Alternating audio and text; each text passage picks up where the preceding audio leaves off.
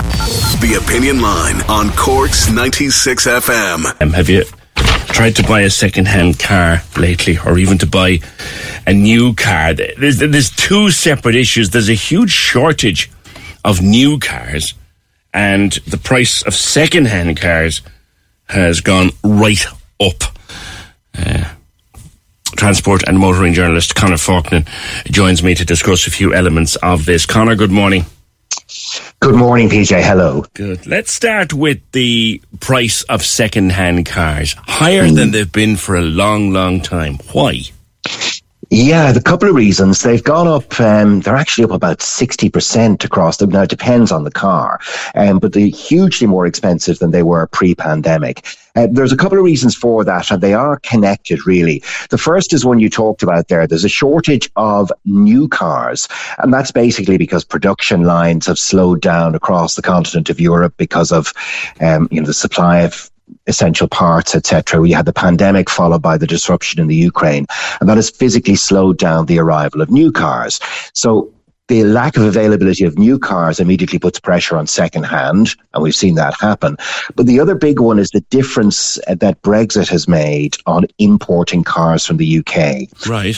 Because, for years, quite a significant number of second-hand cars were imported from the UK or from Northern Ireland. Yes. Now, it was always a complicated thing to do, but if you knew what you were doing, and if, particularly if you were buying an expensive car, you could get a decent saving doing that. Yeah. Now, that saving is less available now. Sterling has got stronger. The VAT rules are tougher. And post-Brexit, while you can still do it, it's a more complicated undertaking to bring in a car from the UK. Yeah, a friend of mine did it a few years ago, drove up the north, bought a lovely car, brought it home, and there was a bit of paperwork involved. What has changed? Well, VAT is now charged even on second-hand. You see, we were never truly in the single market for cars. We have this contrivance called vehicle registration tax, which we actually, sold to the EU 20 years ago because we didn't want to be part of that single market because we wanted to keep taxing cars. So we have registration tax, which you must pay on import, and that has to be added to UK prices. And we've also had the sterling change since Brexit. Sterling is actually significantly stronger against the euro than it was a couple of years ago, paradoxically, as both fall against the dollar. And the other thing is the additional VAT charges that apply. Now, there are also complications, which is why if you are bringing a car in from the UK, you really know what you have to know what you're doing. That because of the Brexit changes, there's a difference between a car that was registered in the UK in the first instance and you're now importing to Ireland, and one that was previously imported into the UK and is now being exported again. So bewildering complications, but they could add that additional one could add a 10% customs duty to the car. And you have to, when you arrive in Ireland, you have to declare the car to customs, and you've 30 days to pay all the various taxes. Now, the revenue are actually very helpful in that regard for calculating your VRT and all of that.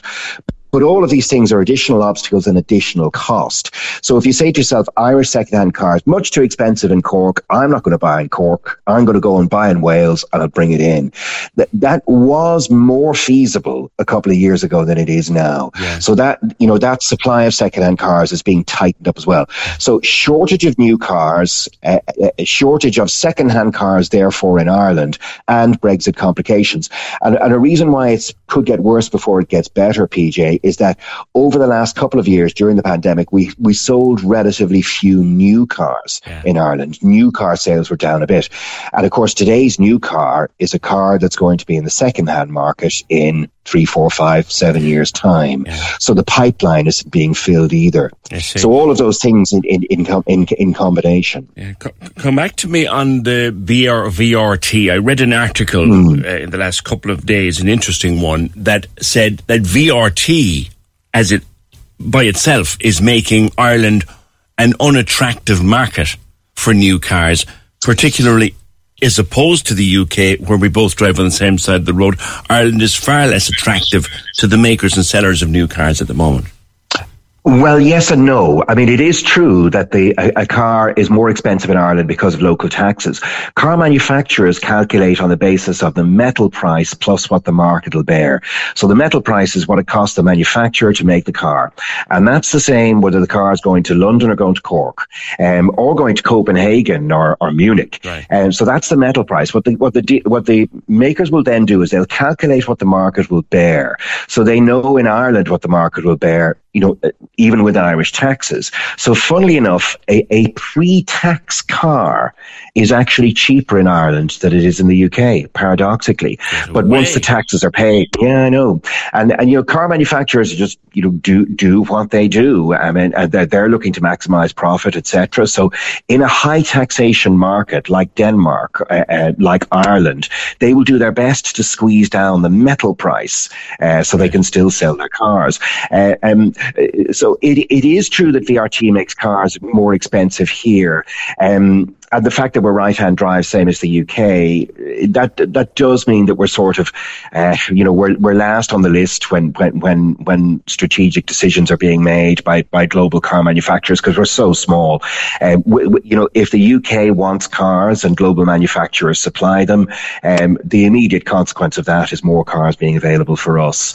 If the UK market is less buoyant and car manufacturers are therefore less likely to produce for it, because we're also right-hand drive, we suffer the consequence of that. I'm still sort of trying to take in your last comment that the pre-tax price of a car here is less than the pre-tax price. Yeah, when you take two identical cars rolling off a production line in Cologne or somewhere in France, the cost to the manufacturer at that stage is identical.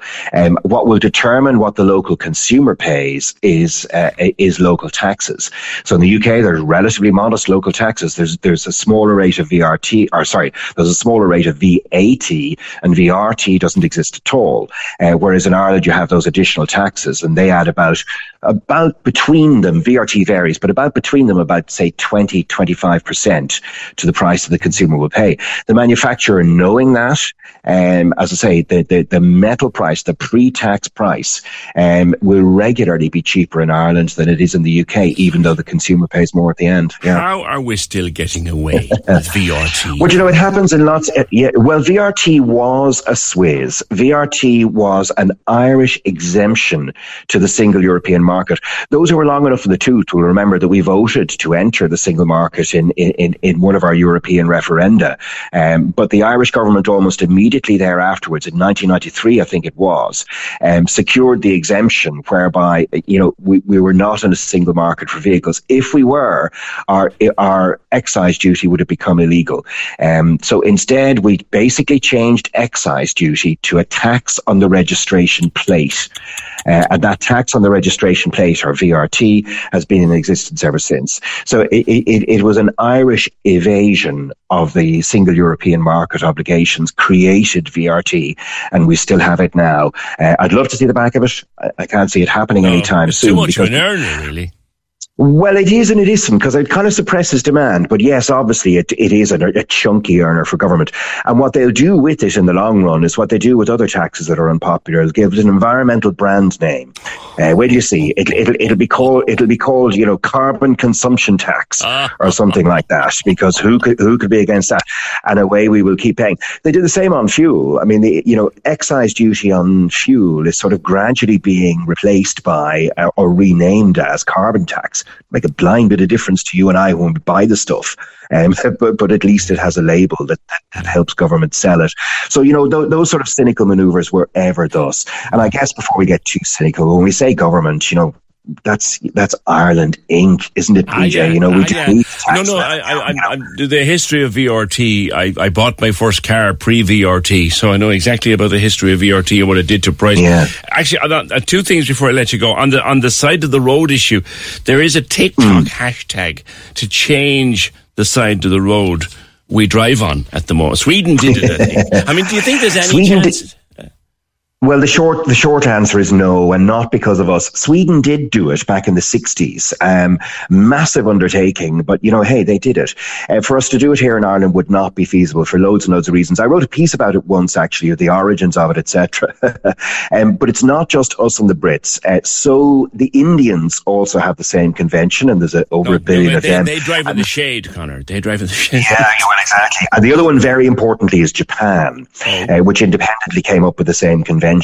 So it's not actually just us and the Brits. It's about 20% of the world population.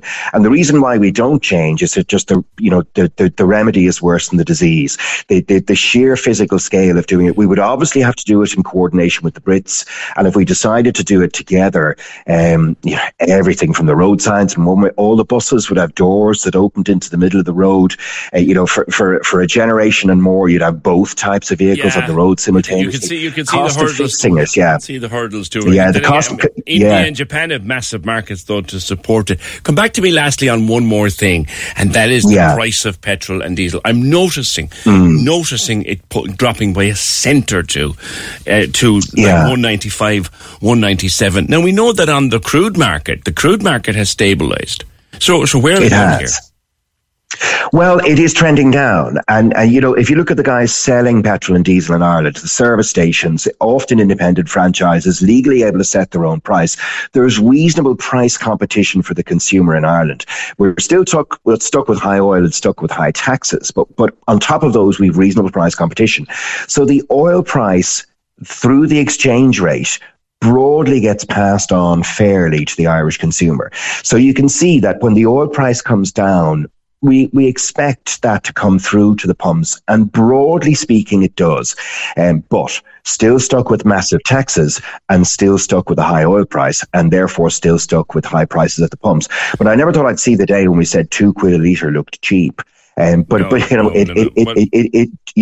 be fair, if you look at the exchange rate, the wholesale price, and the price of a barrel of oil, and you put those into the hopper, and you look then at what's happening to retail prices in Ireland, actually retail competition in Ireland is pretty good, not bad. The consumer is getting what's available in terms of low prices, but there's a ceiling, there's a floor below which your prices will not drop because of the dollar, because of oil, and because of massive Irish taxes. Pre-COVID, we were looking at as low sometimes as $1.15 a litre. We're never going back there again, are we? Well, immediately emerging out of COVID, PJ, at one stage, oil was negative in value. The value of a barrel of oil dropped below zero. You literally had to pay people to take it off your hands.